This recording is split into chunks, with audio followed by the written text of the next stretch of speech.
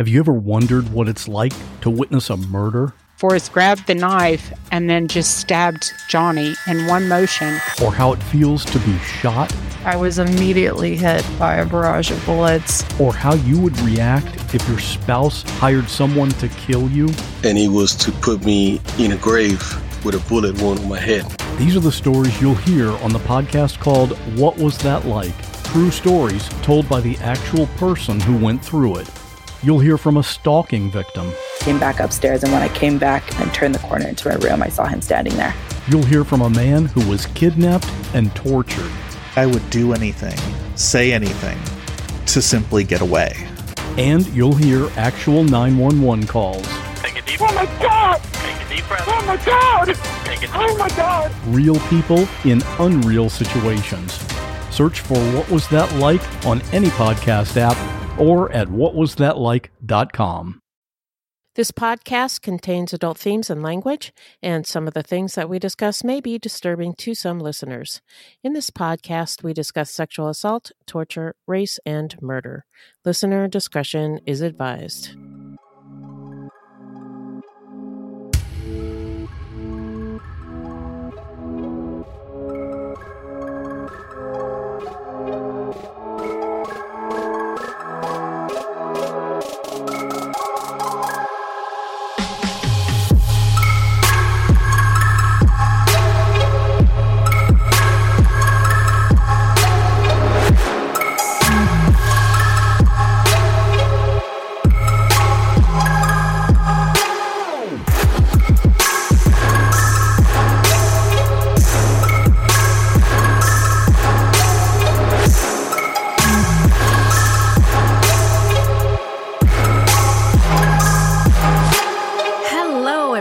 Welcome to Fruit Loops, episode 79. Thank you so much for listening.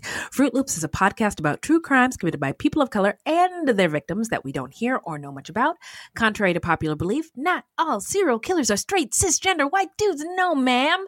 No, it's true. There are many well-documented cases of serial killers of color, and Fruit Loops is a podcast all about them. We will take deep dives into the fascinating lives and crimes of serial killers and true crimes committed by people of color and their victims that the media and entertainment commonly leave out because the news is racist. Allegedly. And we are Wendy and Beth. She's Wendy. I'm Beth. We're not journalists, investigators, or psychologists. Nope. Just a couple of gals interested in true crime. Mm-hmm. Also, the opinions expressed in this podcast are just that, our opinions. Please send any questions or comments to fruitloopspod@gmail.com or leave us a voicemail at 602-935-6294, and we may feature it on a future episode. Also, our website is fruitloopspod.com, and we use Fruit Loops Pod for all of our social media. Join the discussion by using the hashtag Fruit Loops Pod discussion or by joining our Facebook group. All of the footnotes for each episode can be found on our website. And if you want to support the show, you can send us a donation on the Cash App. Just Google Fruit Loops Pod Cash App, or you can become a monthly patron through our Podbean patron page. We also have some merch for sale on our website, but if you can't help monetarily, no problem. You can always give us a 5-star review on Apple Podcasts or anywhere else you get your podcasts from. And be sure to share our show with your friends. Yeah. So who are we talking about today, Beth? Today we're talking about two men, Ricky Javon Gray and Ray Joseph Dandridge. They went on a crime spree and murdered two families in January of 2006. Every time I see the words Ricky, I'm going to have to restrain myself because I think of Boys in the Hood. When Ricky gets shot and Cuba Gooding Jr. is like, Ricky! You remember that scene? I watched that movie so long ago, I can't remember anything about it, to be honest. That's okay. It's a classic. That's all you need to know. But Okay. Before we get into the story, how you doing? I'm okay. Back working at home again, and I love it. I love it so much. Yay! But we're supposed to start transitioning back to work next week, and I don't feel safe about that. I don't want to do it. I don't blame you. I don't want to go back to work. I love working at home, but Yeah. too, I really don't feel safe. I think they're Jumping the gun. Yeah, for Yeah. sure. I agree. I also don't feel safe. I know that there's restaurants opening. A lot of businesses are opening in Arizona. Bars and stuff opened today or yesterday. Oh, wow. Yeah. I didn't know that. Yeah. I thought the state was closed until the 15th. Did they modify it? Yeah. So my understanding is the 15th is the date that all businesses can reopen if they want to. Oh, okay. But on the news report I saw today, they talked about some bar owners who were opening now and interviewed some of the owners of the businesses. So, and I think maybe it was China or South Korea, but one of those countries reopened, and there's a resurgence of new a second diagnosis. Yeah, that's what's going to happen here. Yeah. So, yeah. But although summer is coming, and the virus probably, we don't really know because it's a novel virus, but most coronaviruses die out in the summer, but then they come back in the fall. So. Oh, well, that's reassuring. I'm going to sleep great tonight. We may, have a good summer, and then it will be back in the fall. I don't know. We'll see. Hot girl summer, and then dead girl fall. Dead girl fall. All right. Well, I don't have anything exciting to report. I'm doing great. No complaints. Good. No illnesses. Family safe. So now let's get into some listener letters. There we go. Hello, Angels. Hello. Wow, you're loud today, Angels. What's in the bag, Beth? We got a comment on Podbean from someone who is disturbed that we only focus on what she called, quote, non-white crime. Oh. And she said that it's gross that you decided to separate crimes like that. Really? And I can understand why someone might think that. Okay. If they've never listened to the podcast, they might think we're white racists. And and I have run across some websites in my research that were basically racists talking about Black people committing crimes because they wanted to prove how bad Black people are. I'm sure you've run across those as well. Yeah, and we've talked about how there's this myth of Black on Black crime. Right. Welcome to the corner. There's no such thing as Black on Black crime. Most crimes are committed in the vicinity of where criminals and people around them are. So Black people live around other Black people. So their victims are other Black people. Yeah. White people live around other white people. So before there was this quote unquote Black on Black crime, there was just crime. So that's all it is just crime. But go ahead. Sorry. That's okay. So I can understand why someone might think that.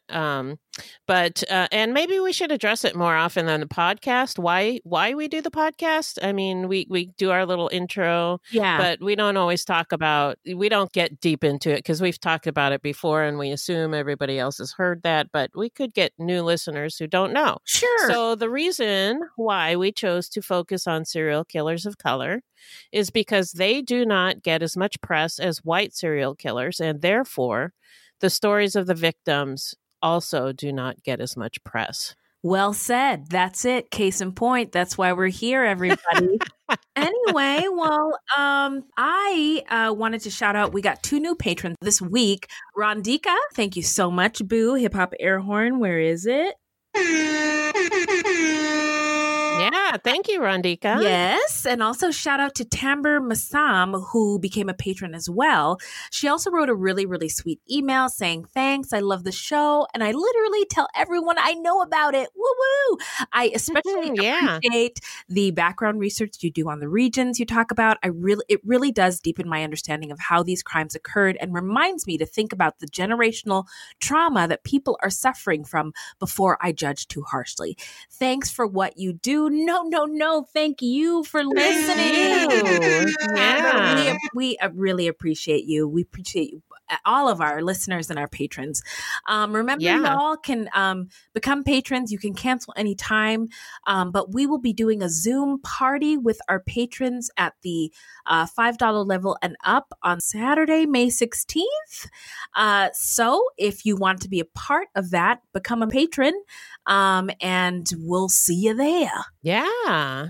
I also wanted to mention that I haven't sent out the merch for the new patrons yet because honestly, I don't feel safe going to the post office. Oh, makes sense. Yeah, but like we were discussing earlier, it's getting hot here in AZ.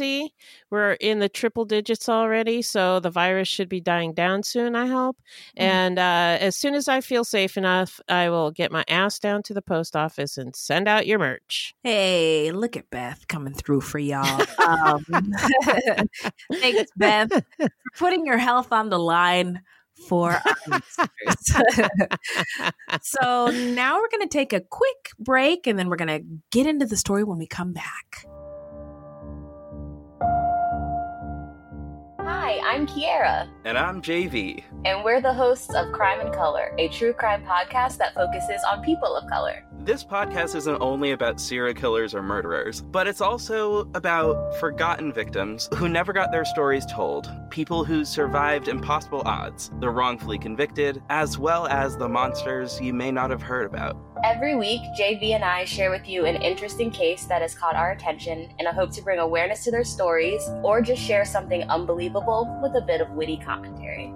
You can check out Crime and Color on SoundCloud, Google Play, Apple Podcasts, and Stitcher. And if you're feeling chatty, you can talk to us on Twitter as well, at Crime and Color. Thanks for tuning in.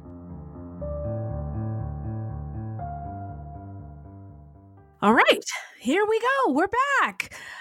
So who is our subject today, Beth? Ricky Gray and Ray Dandridge, an uncle and his nephew who went on a killing spree beginning in December of 2005 and ending in January of 2006. I was curious if Ray was related to Dorothy Dandridge, the famous Black actress who stole the show in every film she was in.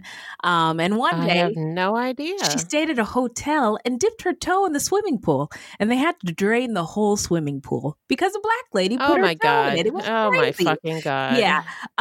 She should have just gone swimming. Well, see, that was dangerous. That's true. Because that's true. I mean, that was a throwaway comment. Okay. I did not put any thought into that. That is all right. Which, I mean, yeah, she should have just gone swimming. But there's this famous photo of Black people who were like, you know what, let's just go swimming. And the hotel owner came and dumped acid on them and in the water to get them out God. of the pool. You know what? I've seen that. I've seen those it's pictures. A pretty famous photo. Yeah. And now people wonder why a lot of Black people don't go swimming. And it's another culture corner. It has to do with the fact that pools and beaches were segregated. So not having close to them. Yeah. So not having access to a place to swim or learn how to swim affects your ability to swim. So I would say so. Yeah. So a lot of people think African Americans aren't very good at swimming, but there's a reason behind it. So anyway. Yeah, that makes sense. Now we are going to dive into my favorite part of the story, which is the stats. The Richmond spree murders took place in 2006 in Richmond, Virginia, in the U.S. of A. The perps were, as Beth said, Ray Dandridge and Ricky Gray.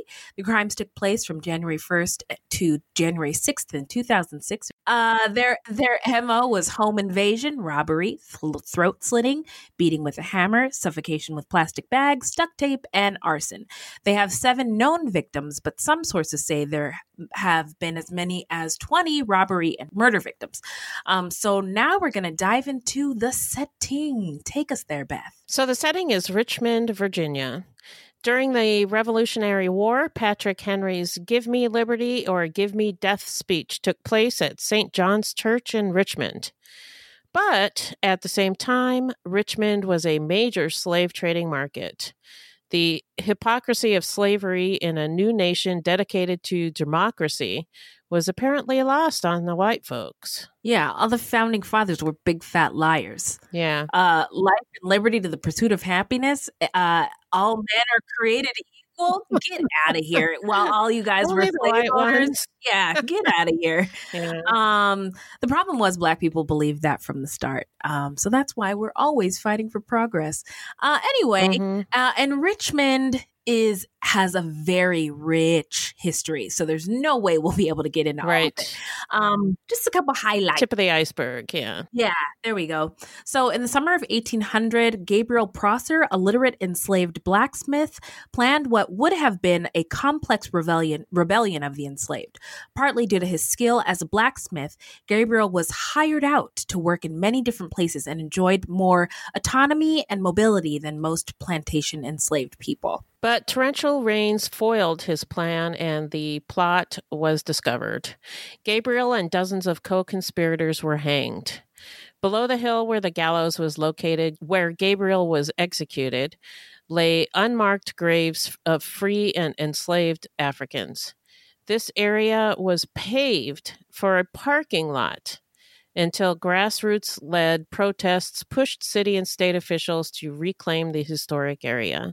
Good. I'm glad that they did that. And another thing about hangings and lynchings, there's a method to the madness of hanging a body in order to terrorize other people who see it so that they will not be motivated to perhaps commit the same, I don't know, crazy idea of, pursuing their freedom or not get so uppity. Yeah, exactly. So uppity, I hate that word so much. So now a grassy area, the burial ground was just north of the heart of the slave trading district that was the second busiest in the U.S. after New Orleans. The Manchester docks, along with rockets landing across the river, made Richmond the largest source of enslaved Black people on the East Coast from 1830 to 1860. Henry Box Brown was an enslaved man working in a tobacco factory in Richmond.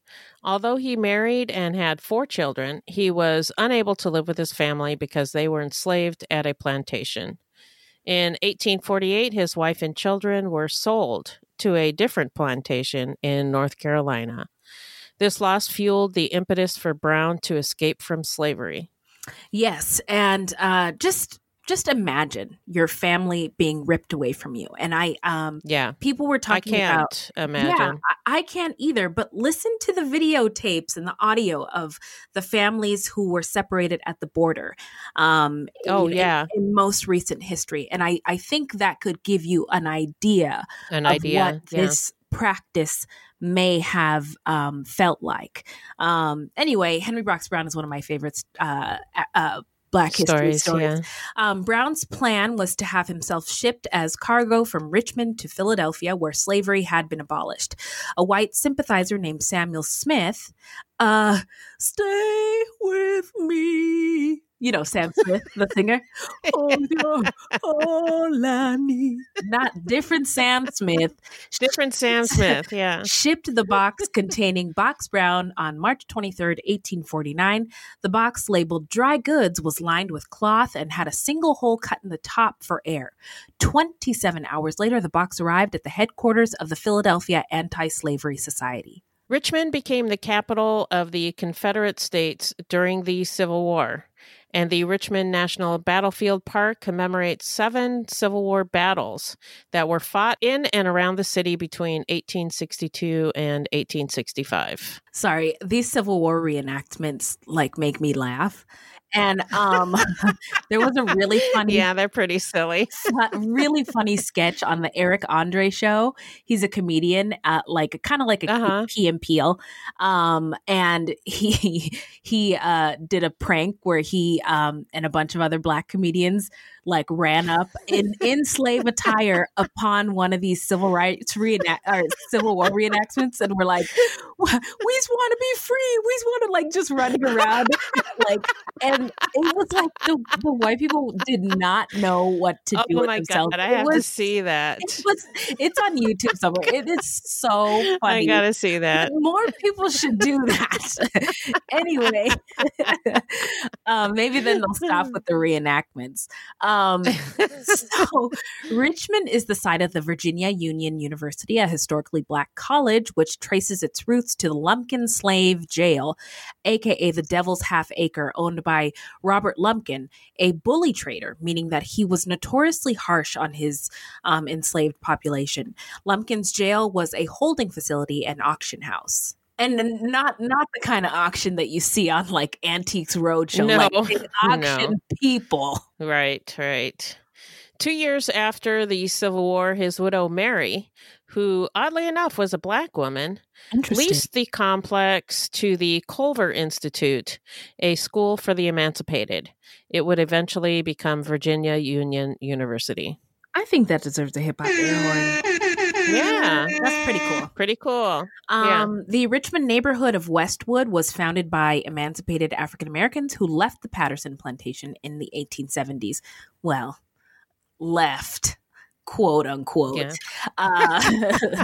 The neighborhood and its church surrounded the white suburban communities, were denied basic services such as water after annexation by the city. Residents had to get their own water from a fire hydrant. It survived repeated attempts to level the neighborhood to create a city park, and its children were not allowed to attend the all-white West Hampton School, which was within sight of the community.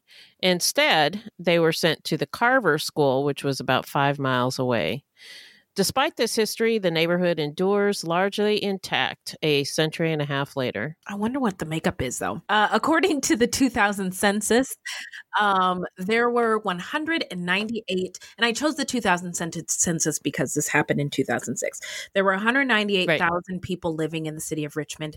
57% were Black, 38% were white, 2.6% were Hispanic or Latino, and 1.3% were Asian, the rest Pacific Islander or other races. In 2005, Richmond was ranked the 5th most dangerous city overall and the 12th most dangerous metropolitan area in the U.S. By the years 2005-2006, crime, including violent crime, had decreased dramatically. But unfortunately, when the Richmond crime spree took place, 7 people lost their lives and many surviving friends, families, and communities were left in the spree's wake. So now we are going to dive into the killer's early life. So Ricky Javon Gray was born on March 9th, 1977. Ricky was raised in Arlington, Virginia, and Southern Maryland. His nickname was Cooley. His father was very abusive. He used a leather strap, a belt with Ricky's name on it, a PVC pipe, and whatever else he could get his hands on to beat Ricky with. Greetings from Evergreen Podcasts. We're rolling out a listener survey, and we want to hear from you. The information in the survey will help us gather statistics and in turn make our shows more appealing to advertisers. I know most people don't like ads, but this is one of the only ways our shows make money and help keep their lights on. We promise it will only take a few minutes, but the impact on our podcasts will be tremendous. As a token of our appreciation, we'll randomly select one lucky participant each month to win an exclusive merchandise package from Evergreen Podcasts. Head to evergreenpodcast.com/listenersurvey to help a show and possibly get some free stuff for doing so. We can't thank you enough for the support. Now back to the show.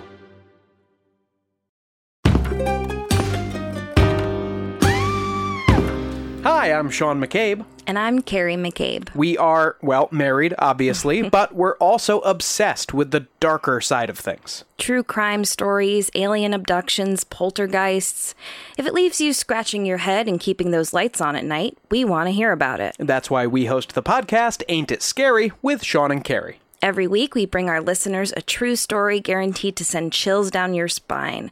From history's most brutal serial killers to the mystery of spontaneous human combustion. Yep, lots of these stories leave unanswered questions behind, and you'll get to poke through the rubble of the evidence with a hardened skeptic and someone whose mind is more open to fun. Yeah, that's what I was gonna say. You can find Ain't It Scary with Sean and Carrie wherever you get your podcasts, and on social media at Ain't It Scary. Come play with us.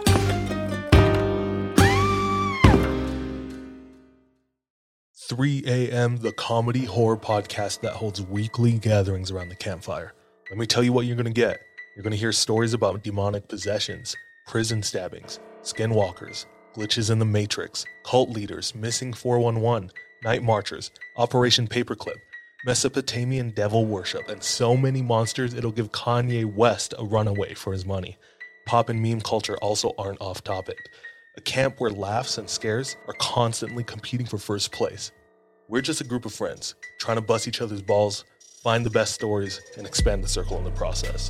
3 a.m., the comedy horror podcast, not for the faint or fragile of heart. Let's go.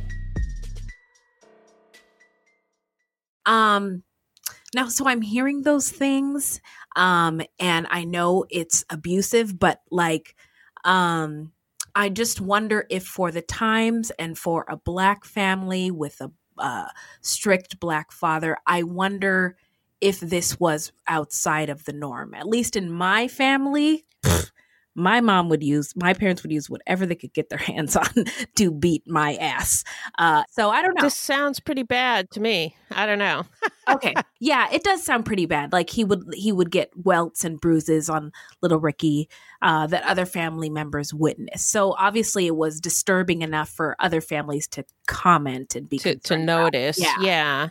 And I mean, I was born in 1965, grew up in the 1970s, and it was not unheard of for parents to smack their kids with like a wooden spoon, a hairbrush, a switch, whatever. But this sounds like pathological. Yeah, I would agree with you. It does sound that way. Yeah. Ricky was also molested by his half-brother.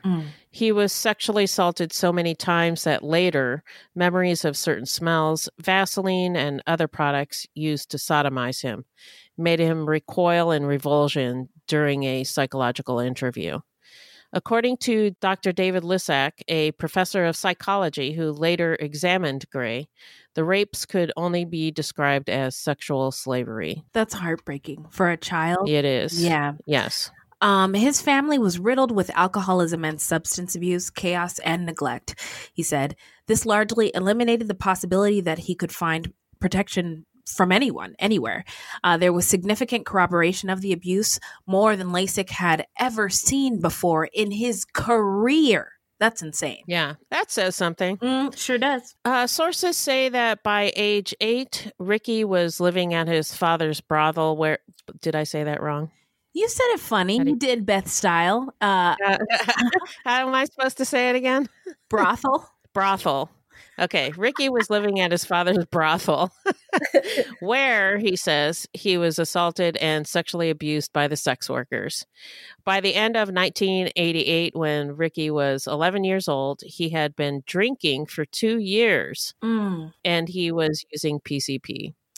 PCP really 11 years old, y'all. Really, really fucks you up. And I feel like I should Google what PCP is. Can I do that for a second? Yeah, go ahead. Okay, so PCP, not the people's cast parts, angel dust. Okay. Okay, so PCP, also known as angel dust or dust, rocket fuel, is short for phencyclidine, and is a mind-altering drug that may lead to hallucinations.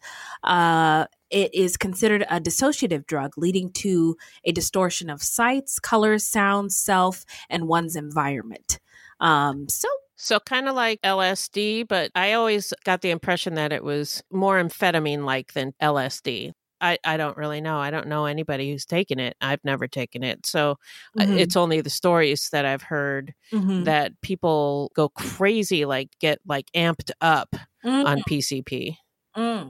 I've heard that as well.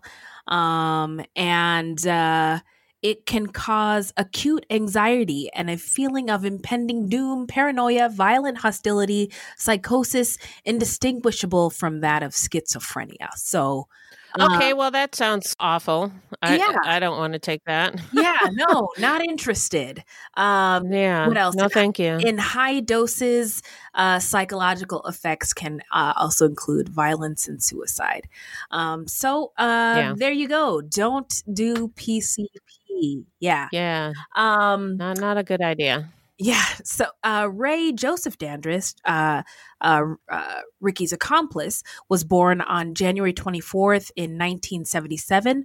Although approximately the same age, Ray was actually Ricky's nephew. Ray's father, Ron Wilson, said that when Ray was young, he told him to leave that boy alone and stop hanging out with him and stuff. It seemed like he always get in trouble when he was around. That boy was Ricky.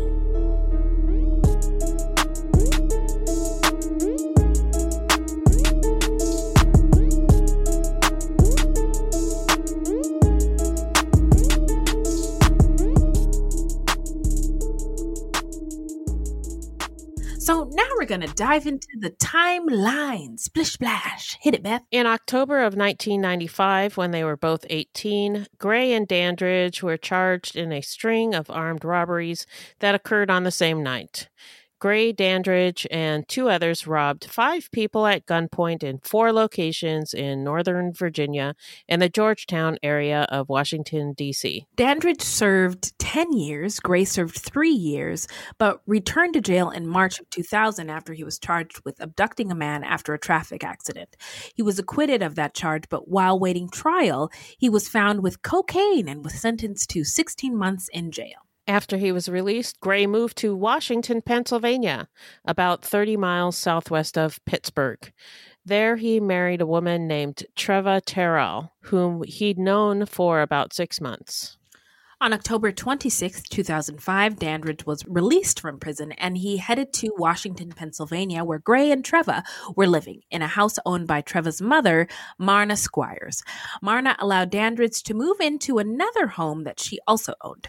According to Marna, the Grays fought bitterly. Wow. On November 4th, a man who lived just 2 blocks from Gray's home was the victim of a brutal home invasion robbery. Dandridge and Gray were suspects in the attack. On November 5th, the following day, the badly beaten body of 35-year-old Treva Terrell Gray was found covered by leaves and twigs next to a gravel parking space near a cliff in a wooded area of the town in Washington, Pennsylvania. And there's some horrendous statistic about women of color who are in abusive relationships and how likely it is that their abuser will also become their murderer. Murder them. I can't think of it, but Marna Squires and her husband John had noticed red scratches on Gray's forearms, scratches that Gray allegedly told them were quote-unquote passion marks. The Squires began barricading their house at night and lay awake in fear that Gray and Dandridge would come after them. Oh my God, that's terrifying. It is. Whew. According to Washington police, they interviewed both men, speaking several times with Gray, but couldn't make a case. Still, police described Gray as a top suspect, but Marna Squires alleges that the police were lax in investigating the death, wonder why, and had suggested to her that Treva had died of a drug overdose. Wasn't she badly beaten? Yeah, she was beaten to death, so yeah. All right. These police are trash. Yeah.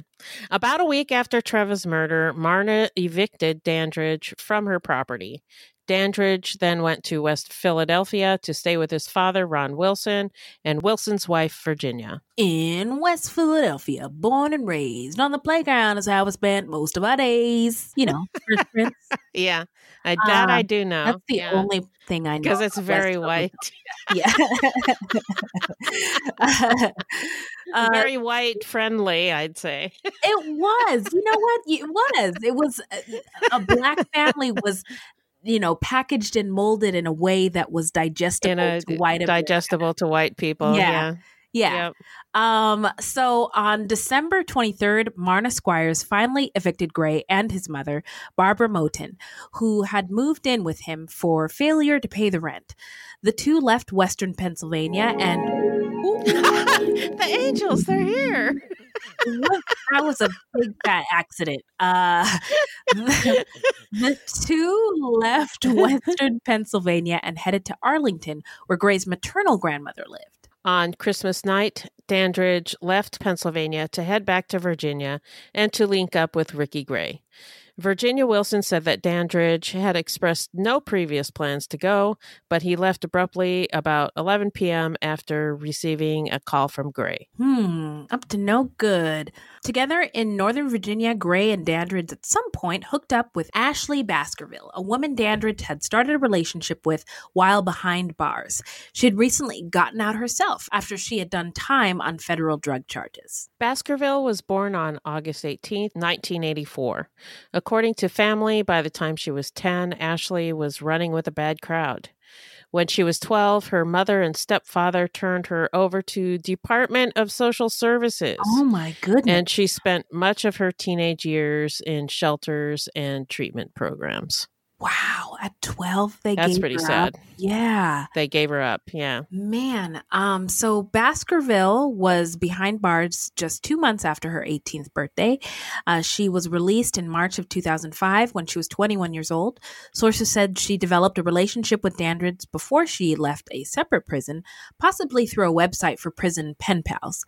She then, at some point, became Gray's girlfriend. Yeah, so she started the relationship with Dandridge, but then became Gray's girlfriend. Very interesting. A love triangle. Chicka wow wow. On December 31st, 2005, New Year's Eve, 26-year-old Ryan Carey was attacked by two men who he later identified as Gray and Dandridge as he walked from his car to his parents' house in Arlington. After being punched in the face, Carey immediately gave up his wallet and keys, but the men began stabbing him anyway, so viciously that they broke off two knives in his body. Whew. I mean, the force, the G-force that you would need to break a knife. I've never done that in my life. No, I have never stabbed anybody, so I don't know if I could break off a knife in somebody's body. I know, but even an old knife. The mental image I have is just insane. Like, just stab, stab, stab, stab. Stab, stab, stab. Yeah. Yeah, the carnage and the rage involved. And plus stabbing is so like intimate. You have to get so close to somebody. It's horrifying. But that's not the end of it. When police arrived at the crime scene, a trail of blood led from the house to the victim's car, which was parked across the street. Police found 3 pieces of broken knife blades and a black handle, but they had no suspects. Carey sustained extensive beating and stab wounds to the chest, neck, and arms. It was a near-fatal assault. Carey doesn't know what stopped the attack, only that he was in a coma for 2 weeks. He lost all use of his right arm, and he was left with severe physical and psychological scars. Quote, I could feel the knives going into the bottom of my mouth, Carey later testified. Oh my God. That's awful. Yeah. I know. This poor guy. I'm so sorry. Also on New Year's Eve, Brian Harvey, 49, the lead singer and guitarist of House of Freaks, a 2-man college rock band, had a gig. Afterwards, he went home to get some sleep before his family's usual get-together on New Year's Day. He got to bed after 2 a.m. Around the same time, Gray and Dandridge were heading south away from Arlington. With them in Gray's van was Ashley Baskerville. The 3 rolled into Richmond on New Year's Day looking for a house to rob. They drove through neighborhoods near Ashley Baskerville's parents' house, winding up in Woodland Heights. There, around 9 a.m., they spotted a red brick house with the front door wide open, and they parked down the block. So I'm assuming maybe Brian, just got home late and maybe he left the door open. I don't know. My understanding was they were hanging out at home and they had the door open for some air or, how you do. Okay. Leaving Baskerville in the van, Gray and Dandridge approached the house. It was the Harvey house, where Brian lived with his wife, Kathy, and 2 children. Kathy Harvey, 39, was the co-owner of a popular local toy shop in Richmond called World of Mirth. She was also the half-sister of actor Stephen Culp. He played Rex Van de Kamp in Desperate Housewives. Not familiar. Their daughters were Stella Ann, who was 4, and Ruby May, who was 9. Inside, Gray and Dandridge found Kathy, Brian, and Ruby. Stella had stayed the night with a friend. The men forced the family into the basement. Gray tied up Brian, wrists behind his back, electrical cords around his ankles. If everyone cooperated, they said, no one would get hurt. Okay, so in your mind, I just need to cooperate, and then I'll be able to get out of this. Get out of this. Yeah. Around 10 a.m., Kristen Perkinson stopped by the house with her daughter to drop off Stella. Kathy persuaded Gray to let her go upstairs to answer the door. Perkinson later said that she noticed that Kathy looked pale and stressed. When Stella darted past her mother and towards the basement family room, Perkinson's daughter tried to follow, but Kathy blocked the way. Kathy told Perkinson she wasn't feeling well. She made a circular motion with her finger like a gun to the side of her head, the sign people typically use to indicate that someone is crazy. The gesture later haunted Perkinson, who said she will always wonder if Kathy was trying to tell her something. I think she was. But Perkinson left, intending to come back later for the Harveys' New Year's Day party. All 4 Harveys were now in the house. Gray tied up the rest of the family, put clear packing tape over their mouths, and began ransacking the place. When we had the Harveys in the basement, Ricky acted very mad and was not making sense, Dandridge later said. His eyes were different and bloodshot and were sticking out like owl eyes. Gray would later say that he was high on PCP. I wonder if that's one of the side effects. Big eyes. Could be. Well, blurred vision, flushing and profuse sweating, blank stare, involuntary eye movements, and exaggerated gait are among the more observable effects. So Stella and Ruby were starting to panic. Kathy tried to comfort them, telling Gray he should take what he wanted and go. Instead, Gray took out a razor knife. He cut Kathy's throat, then the little girl's throat. The first wounds were not fatal, so their throats were slit. They're each watching their family members' throats get slit and not die. And they're still alive. And they're still alive. That is, I mean, I've already said so many times how horrifying this case is, but whew. Yeah. Santa Maria. Yeah. They kept getting up and they was scaring me, Gray later said. He slit Brian's throat, then picked up a claw hammer. I don't know who I hit first, he told police. All I know is nobody was moving when I left out of there. The men grabbed a laptop, assorted odds and ends, and a plate of cookies. Gray poured out 2 bottles of wine and then lit the basement on fire. I think they used the wine as like an accelerant. Yeah, because of the alcohol. Yeah. So around 1:30 p.m., Johnny Hott, Brian's old bandmate, showed up with his daughter for the New Year's Day party. Inside, he encountered a huge cloud of smoke, so he ran out and got the neighbor to call 911. At first, firefighters thought the people on the floor in the basement were fire victims. It wasn't until they got them outside that they realized it was worse than they thought. A few of us gathered on the curb trying to find out what was going on, said Steve Tarrant, a neighbor. I'll never forget the expressions on the faces of the firemen and police. Very shocked, very angry. The entire city was shaken by the news of the brutal killings. Brian and Catherine died of blunt force trauma to the head, Stella of smoke inhalation and blunt force trauma to the head, and Ruby of stab wounds to her back. And was Ruby the 4-year-old or the 9-year-old? She was the 4-year-old. Okay. Poor little thing. Yeah. Later that same day, Lillian Pauley came home after spending New Year's Eve at her brother's house. She shared an apartment with her daughter, LaToya Pauley, in Chesterfield County. When she arrived home, she found two strange men there, along with LaToya's old friend, Ashley Baskerville. LaToya had recently started dating Ray, whom she'd met through Ashley Baskerville. The one with cornrows, Ricky, was Ray's uncle, although the two men were both 28 years old. Dandridge was a sweet guy, LaToya thought when she first started dating him in late December. Quiet and meek, he seemed afraid of his uncle. When I drove up, they came running out, Lily Polly said. They said, "You're such a nice lady. You shouldn't be toting no groceries. We'll tote your groceries." When Lily went into her bedroom, she found that her visitors had left a gift on her dresser, a plastic-wrapped plate of chocolate chip cookies. "You could tell somebody made them," Polly later said. "They wasn't bought." Ooh, that is so sinister. That they took the plate of cookies from these people they just killed and like re-gifted them. Wow. Yes. Wow. The next day, January 2nd, 2006, Lily Polly was home with her 5-year-old grandson and the two men. LaToya and Ashley Baskerville had gone out to get their hair done.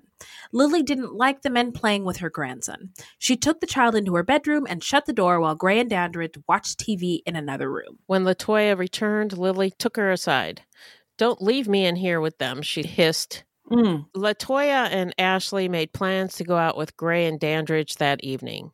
"Stay home," Lily urged her daughter. LaToya reassured her that it was fine, just dinner, and they'd be back soon. That night, Lily sat by the window waiting for her daughter to come home. LaToya had no phone, so she called Baskerville's cell every 10 minutes. "I just had a bad, eerie feeling," Lily later said. LaToya later told her mother that the men had spent the night driving around the neighborhood, asking her if they knew anyone who had money, any houses they could rob. No, LaToya told them, she didn't. Around 11 p.m., LaToya arrived home alone. Glad to be rid of her visitors, Lily told her daughter that she didn't want Ashley Baskerville in her house again. The girl was disrespectful, a loudmouth. She once told Lily's grandson that she couldn't wait until he turned 18. He was 5 years old. Oh, no. Inappropriate. Yeah, very inappropriate. There was something wrong with her that Lily couldn't quite put her finger on. And in my opinion, that's called your gut. Trust your gut. I say it all the time here. It's been a how not to get murdered tip numerous times. Yes. The next morning, Gray and Dandridge showed up again. Baskerville started clearing files off of Gray's PowerBook laptop. LaToya looked over her shoulder and caught sight of what her friend was deleting. A video of a white family opening gifts on Christmas Day. Oh boy. Yeah. LaToya came into her mother's bedroom and shut the door. In a low voice, she told Lily what she'd seen. "Mom, I believe they killed the Harvey people," she said. "You can't panic, Mom. You can't panic." Lily heard their voices coming from downstairs.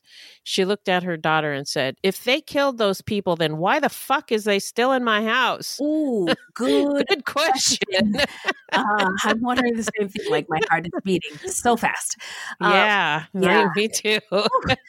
LaToya quickly threw her hand over Lily's mouth and demanded that she be quiet, indicating that their lives depended on Lily keeping it together and acting as though this conversation never took place. In frantic whispers, Lily and her daughter debated what to do.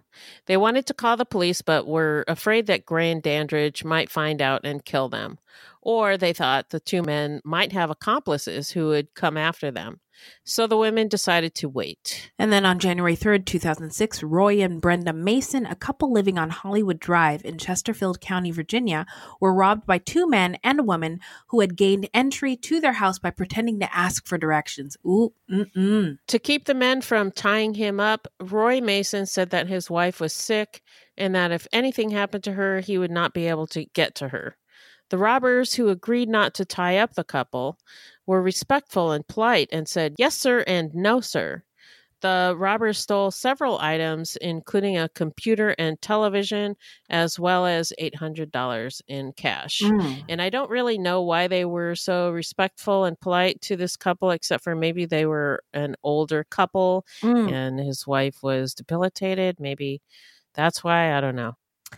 Back at the Polly's apartment, Gray and Dandridge gave Lily and LaToya several gifts, a new TV, a DVD player, an educational video game for Lily's grandson. Lily grew ill as she realized that all of it had come from the Harvey's house, including the chocolate chip cookies that she'd eaten.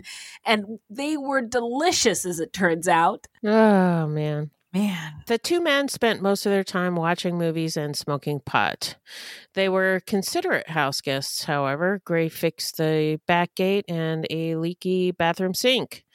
Dandridge bought Lily candles and a new remote control. He played with her grandson. He even started calling her mom. Huh. On the morning of August 1st, 1966, shots ring out from the observation deck of the clock tower on the University of Texas campus. It marks the infamous beginning of the modern era of mass shootings in America. You're listening to Stop the Killing podcast. Join us as we take you behind the crime scene tape to explain global mass shootings and mass attacks. I'm Sarah Ferris, but more importantly, this is Catherine Schweit, the former head of the FBI's active shooter program. I spent 5 years as the FBI's top executive looking for answers to the mass shooting crisis. I've been at the shooting scenes, I've traced heroic acts of bravery, and I've sat silently and listened to the heart-wrenching stories from survivors. Amongst this horror, there is hope. We all hold the key to stop the killing. You just need to know how to unlock the door. Download Stop the Killing and be part of the solution. Search Stop the Killing on Apple, Spotify, and all the usual suspects. Something is creeping in. Don't follow it down. Let me introduce you to Barry Clew, an authorised financial advisor from New Zealand and a very special kind of stain on humanity. He was a very knowledgeable young guy. He was a registered financial advisor. Type of guy that was bending over backwards to help you. Now, you could be forgiven for thinking that Barry sounds like a great guy, and you'd be right.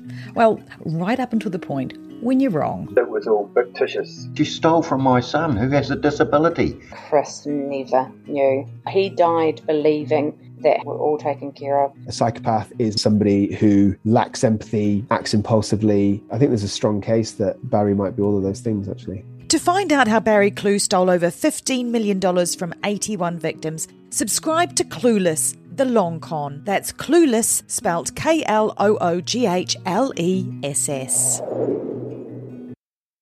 I find this juxtaposition so interesting between these vicious murders and these gentle things that they did. Yeah, and I wonder how much of it has to do with substances. Like, yeah, you know, could be. Maybe PCP? Yeah, PCP. Maybe that's why they were so polite, because there was no PCP in their system. I don't know. Yeah, could be. Gray and Dandridge stayed at the apartment for nearly a week. They kept asking about an income tax refund check that LaToya was expecting in the mail. Dandridge had been dropping hints to LaToya that Gray had killed some people, some children. Why would you brag about that? When Gray found out his nephew had been talking, he hit Dandridge in the head, raising a knot. You don't tell nobody nothing, he said. Finally, on January 6th, Gray, Dandridge, and Baskerville announced that they were leaving for Philadelphia. They said they'd be back in a couple of weeks, and I'm sure Lily and LaToya were like, no, thank you. Yeah, relieved. Yeah. While Lily watched them drive away, she said it felt like I had the weight of the world lifted off of me. Yeah. Hearing those words makes me relieved as well. Whew. Yeah. But she and LaToya couldn't shake their concerns about Baskerville. They'd heard her talking about getting Gray and Dandridge to rob her mother, Mary Baskerville Tucker, and the stepfather she disliked, Percy L. Tucker. The three headed back into the city towards Baskerville's parents' house. Baskerville had a key to the house, and they planned to rob it. To make Baskerville appear innocent, they hatched a plan to tie her up along with her parents. I don't know if I'm going to go Wonder how that's going to go. Yeah. Mary Baskerville Tucker was a religious woman who seldom missed church. As a member of the Missionary Society, she made visits to the elderly, the sick and shut-ins. She worked at a dry cleaner's. Her husband, Percy L. Tucker, was a forklift driver whose hobby was baking pies. That's sweet. His mama learned him to make pies. Coconut pie, potato pie, just as good as a woman makes. Tucker's brother, Calvin, recalled that was his specialty. Everybody wanted them. I thought that was cute. Yeah, that's sweet. Percy L. and Mary had been together for 19 years. He had moved to Richmond from the small South Side town of Chase City to be with Mary and her 2-year-old daughter, Ashley. The couple spent many of those years grappling with the challenges posed by Ashley. Okay, so I guess now we're going to get into the investigation and arrest. So Dandridge had told LaToya that Gray was thinking about killing Baskerville because she was getting on his damn nerves. Baskerville kept nagging him for money, and Gray was sick of it. But LaToya didn't really think he was serious. However, when LaToya called Dandridge on the afternoon of January 6th, he said something chilling. Quote, "Ashley gone bye-bye." LaToya called Baskerville's cell phone 10 times. She never answered. Oh, boy. Soon after Dandridge and Baskerville left the Polly house, Lily had called police about her suspicions that Gray and Dandridge were involved in the Harvey murders. After Dandridge said to LaToya, "Ashley gone bye-bye," Lily called the police for a second time. Officers went to Mary Baskerville Tucker's house, where they found all 3 members of the Baskerville Tucker family dead. They had been gagged and bound with tape, and their house had been ransacked. The men had turned on Ashley Baskerville. She'd been killed along with her parents. Oh, my gosh. So she's like, yeah, okay, guys, I'll let you tie me up to go along with the plan. And they murked her, too. And they killed her. Yeah. Yep. So Percy L. and Mary had also been slashed across the throat. The 3 had suffocated due to the layers of duct tape wrapped around their heads. Ashley had a plastic bag wrapped around her head as well, secured with duct tape. Percy L. Tucker's green Chevrolet Blazer was gone. The men had filled it with items stolen from the house and headed for Philadelphia. Police tapped LaToya's phone and overheard a conversation she had with Dandridge, where he revealed that they were staying at his father's house in Philadelphia. At 8:30 the next morning, January 7th, a Philadelphia police SWAT team stormed into the home. Finally, this is over. Dandridge surrendered. What a relief. This story stressed me out. Dandridge surrendered without a fight. Gray was found hiding behind a water heater. He put up a fight, and police fought back, subduing him with a pepper spray and a blow to the forehead that required surgical staples. Approximately 1 hour after the arrest, Dandridge confessed to killing the Tuckers and Ashley Baskerville. 12 hours after the arrest, Gray asked to speak with a detective, then proceeded to provide a detailed 3-page confession to the Harvey murders. He told police officers, "I don't believe sorry is strong enough. None of this was necessary." Captain Obvious over here. Yeah. I don't even know. I'm just without words. Yeah, I don't know what to say. Really... Yeah. Yeah. But he also commented, "I just want to die." In subsequent confessions, he admitted to the murder of his wife, Treva. Gray said that he beat his wife to death in their bed with a piece of pipe while Dandridge held her down. Oh my God. He also admitted to being an accomplice in the Tucker Baskerville murders. While being questioned by police, both Gray and Dandridge admitted to being involved in the stabbing of Ryan Carey. The men told police that pieces of long kitchen knives with black handles were left at the scene. Arlington police obtained a warrant to search the home of Gray's grandmother, and inside the house, police found 2 kitchen knives with black handles. Gotcha. On January 8th, 2006, the police formally identified Ashley Baskerville as a participant in the Harvey murders, the Chesterfield robbery, and the robbery at her own house. She was found wearing Brian Harvey's wedding band. Gray and Dandridge said that Baskerville had posed as a victim and allowed herself to be bound as part of the plan to rob her mother and stepfather. But things just went wrong. Yeah, just went wrong. Yeah. Oopsies. Yeah. Whoops. Oh, boy. I didn't know I wasn't allowed to do that. Yeah. Whoops. Sorry. Dandridge and Gray were extradited to Virginia on January 10th. On February 9th, 2006, Gray was charged with 5 counts of capital murder in the Harvey killings, 1 charge for killing more than once in a 3-year period, 1 charge for committing more than 1 killing in a single act, and 1 charge for killing in commission of a robbery, and then 2 charges for killing a child under 14 years of age. Just reading these charges. They're interesting. For killing more than once in a 3-year period? How about like how do you come to that? Yeah. How about just killing more than one? Okay, 4 years. All right. That's okay. Yeah. But 3 years? Oh my God. You are really stepping over the line there. What the fuck? On the same day, Dandridge was charged with 3 counts of capital murder in the Tucker Baskerville killings. The 3rd count was later amended to include Dandridge's role in the Harvey killings. So now we're going to get into the trial. What do you got, Beth? Dandridge initially pleaded not guilty and was tried in September of 2006. But prior to closing arguments, he changed his plea to guilty on the 3 counts of capital murder as part of an agreement to receive a sentence of life in prison without parole, which spared him from the death penalty. Several of the victims' friends and family members wept quietly after the plea agreement was announced. Well, you can see why they're disappointed. They don't get to do their victim statement. There doesn't get to be a trial, and he doesn't get the death penalty, which a lot of them probably felt he was well deserved. Yeah.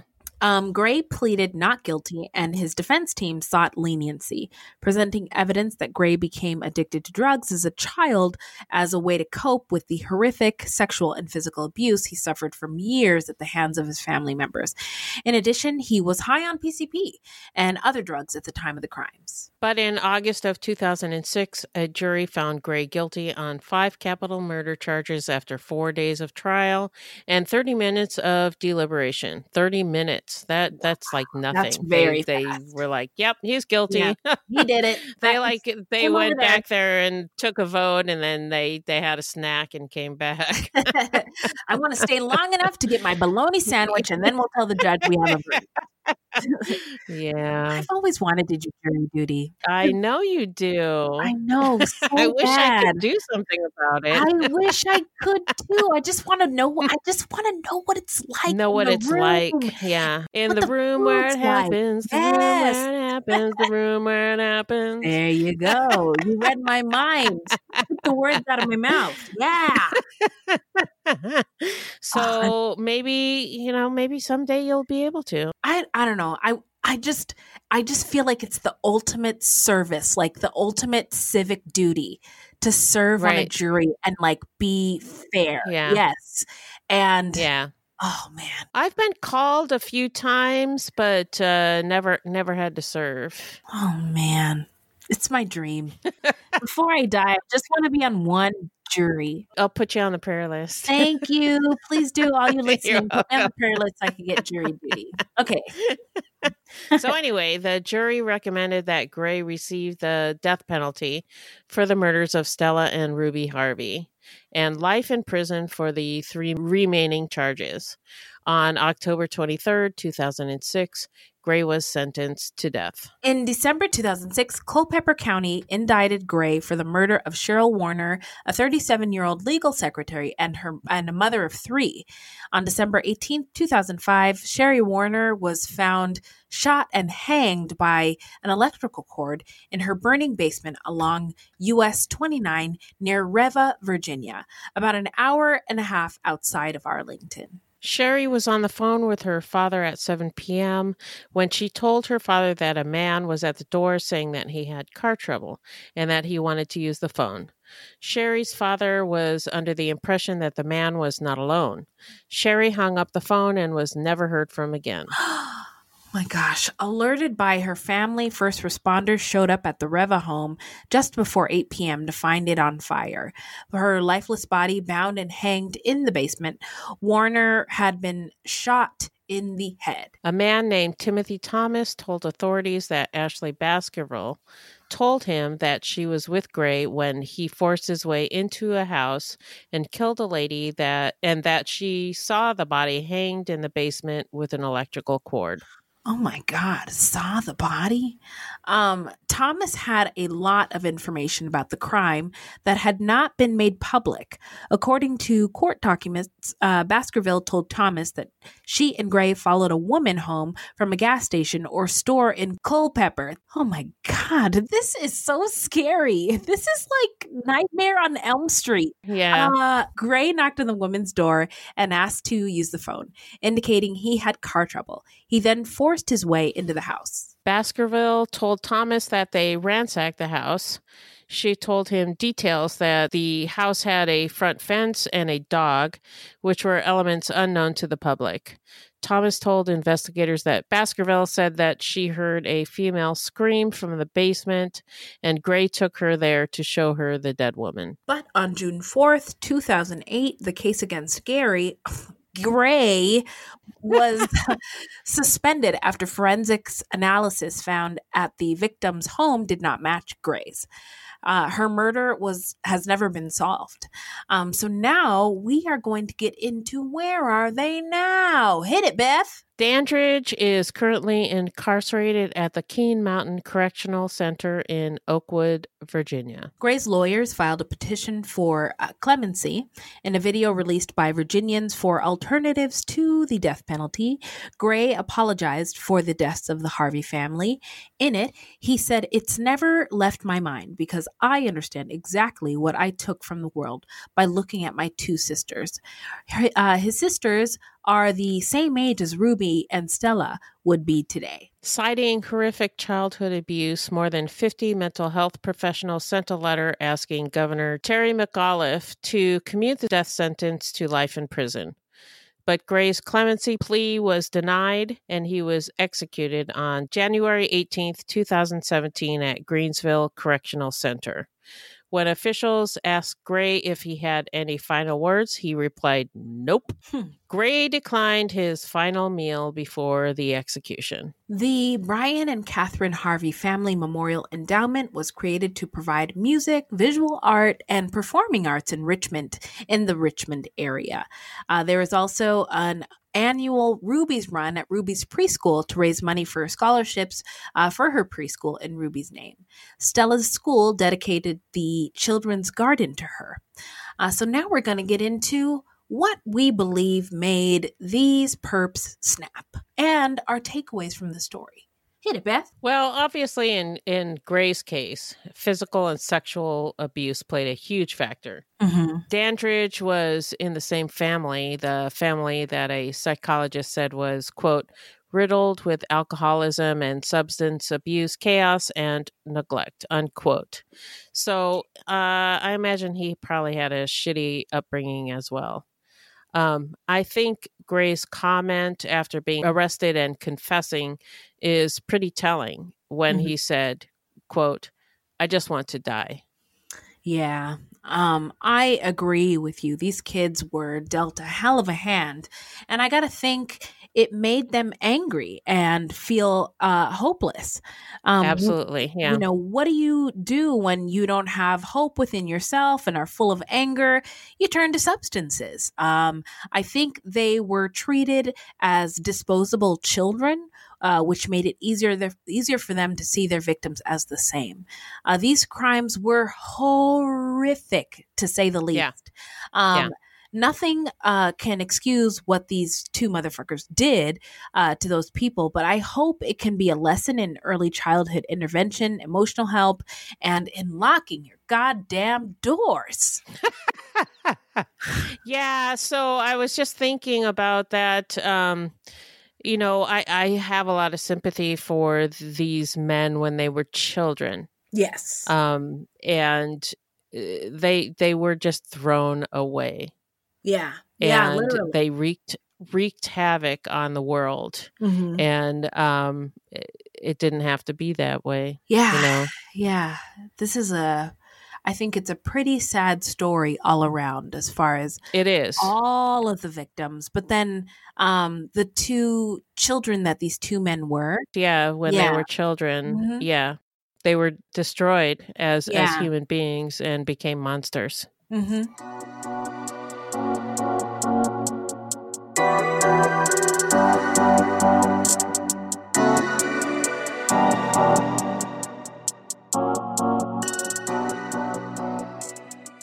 So now we're gonna get into how not to get murdered. So if you love true crime and you don't want to die, here's a tip for you. This segment is not intended to be victim blaming. We thought of this segment because I read somewhere that a lot of people listen to true crime because they want to know what they can do to be safer. This is not meant to blame the victims. It's just learning from other people's experiences. Sometimes we have no suggestions for a particular episode and we'll just offer up generic tips. We have no tips for this particular episode, so we'll just revisit some of the old standbys. So be aware of your surroundings. Mm-hmm. Keep your head on a swivel. Mm-hmm. Get off your phone, but keep your phone handy to call for help. Mm-hmm. Lock your door behind you, no matter where you are, the car, your house, the bathroom stall. Make it a habit to immediately lock the door behind you. Park in well-lighted areas close to where you are going. Don't be afraid to be rude or to cause a scene. Mhm. And as always, trust your gut. Agreed. Great tips, Beth. Thank you very much.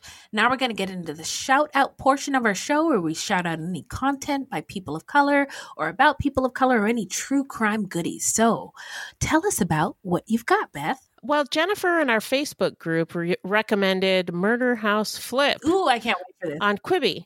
Mm-hmm. Quibi is an app that is only available on your phone and you can't cast it to your TV. I've tried. Really? What a bummer. Yeah.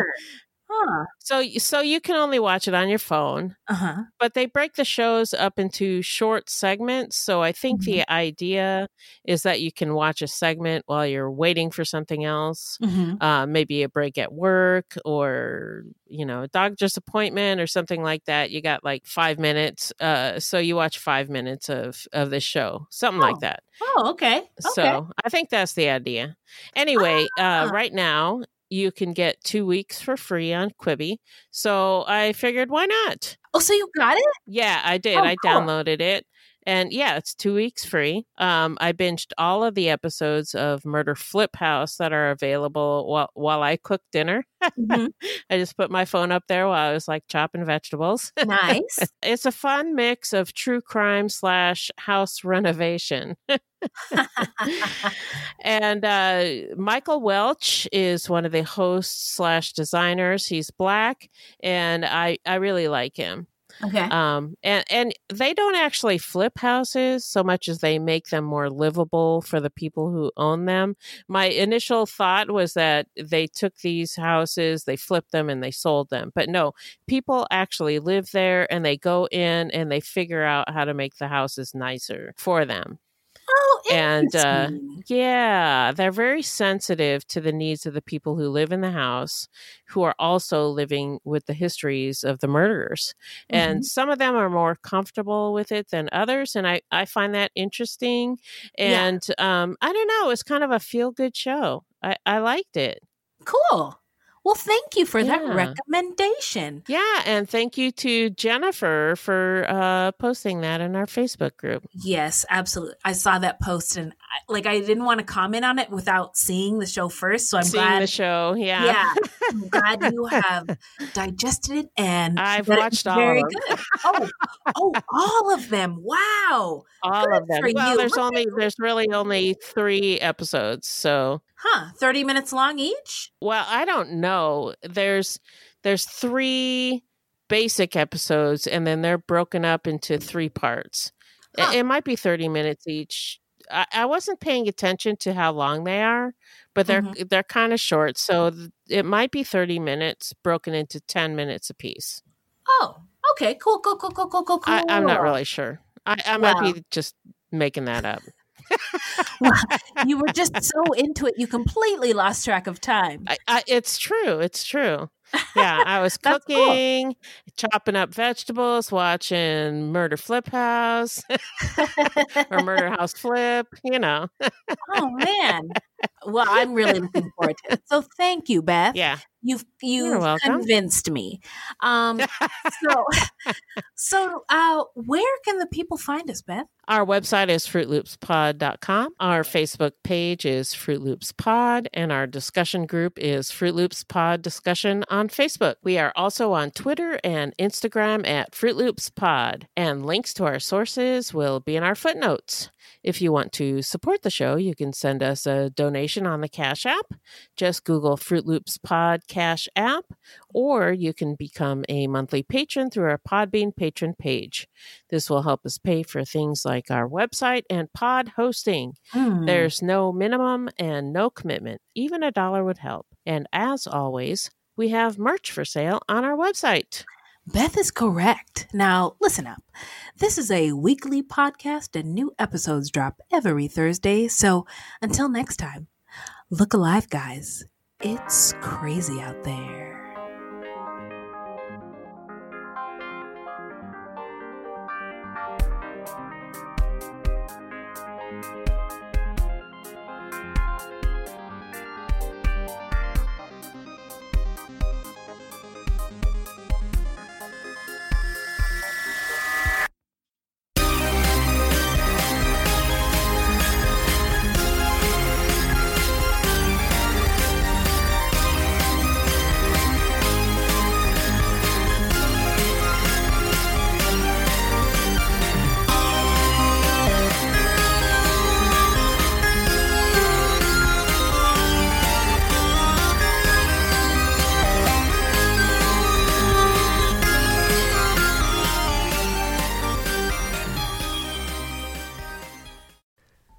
From DNA testing to the Dixie Mafia, Crime Capsule brings you new stories of true crime in American history.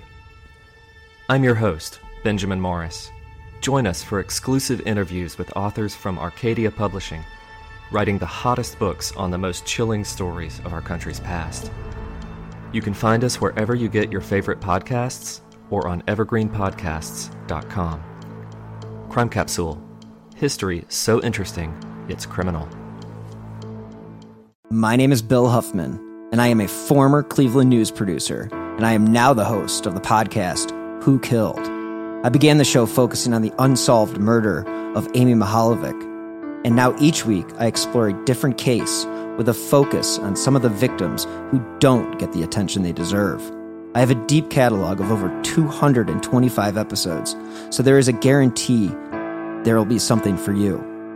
Who Killed is an Evergreen Podcasts, Killer Podcasts, and Slow Burn Media production. Subscribe today wherever you get your favorite shows.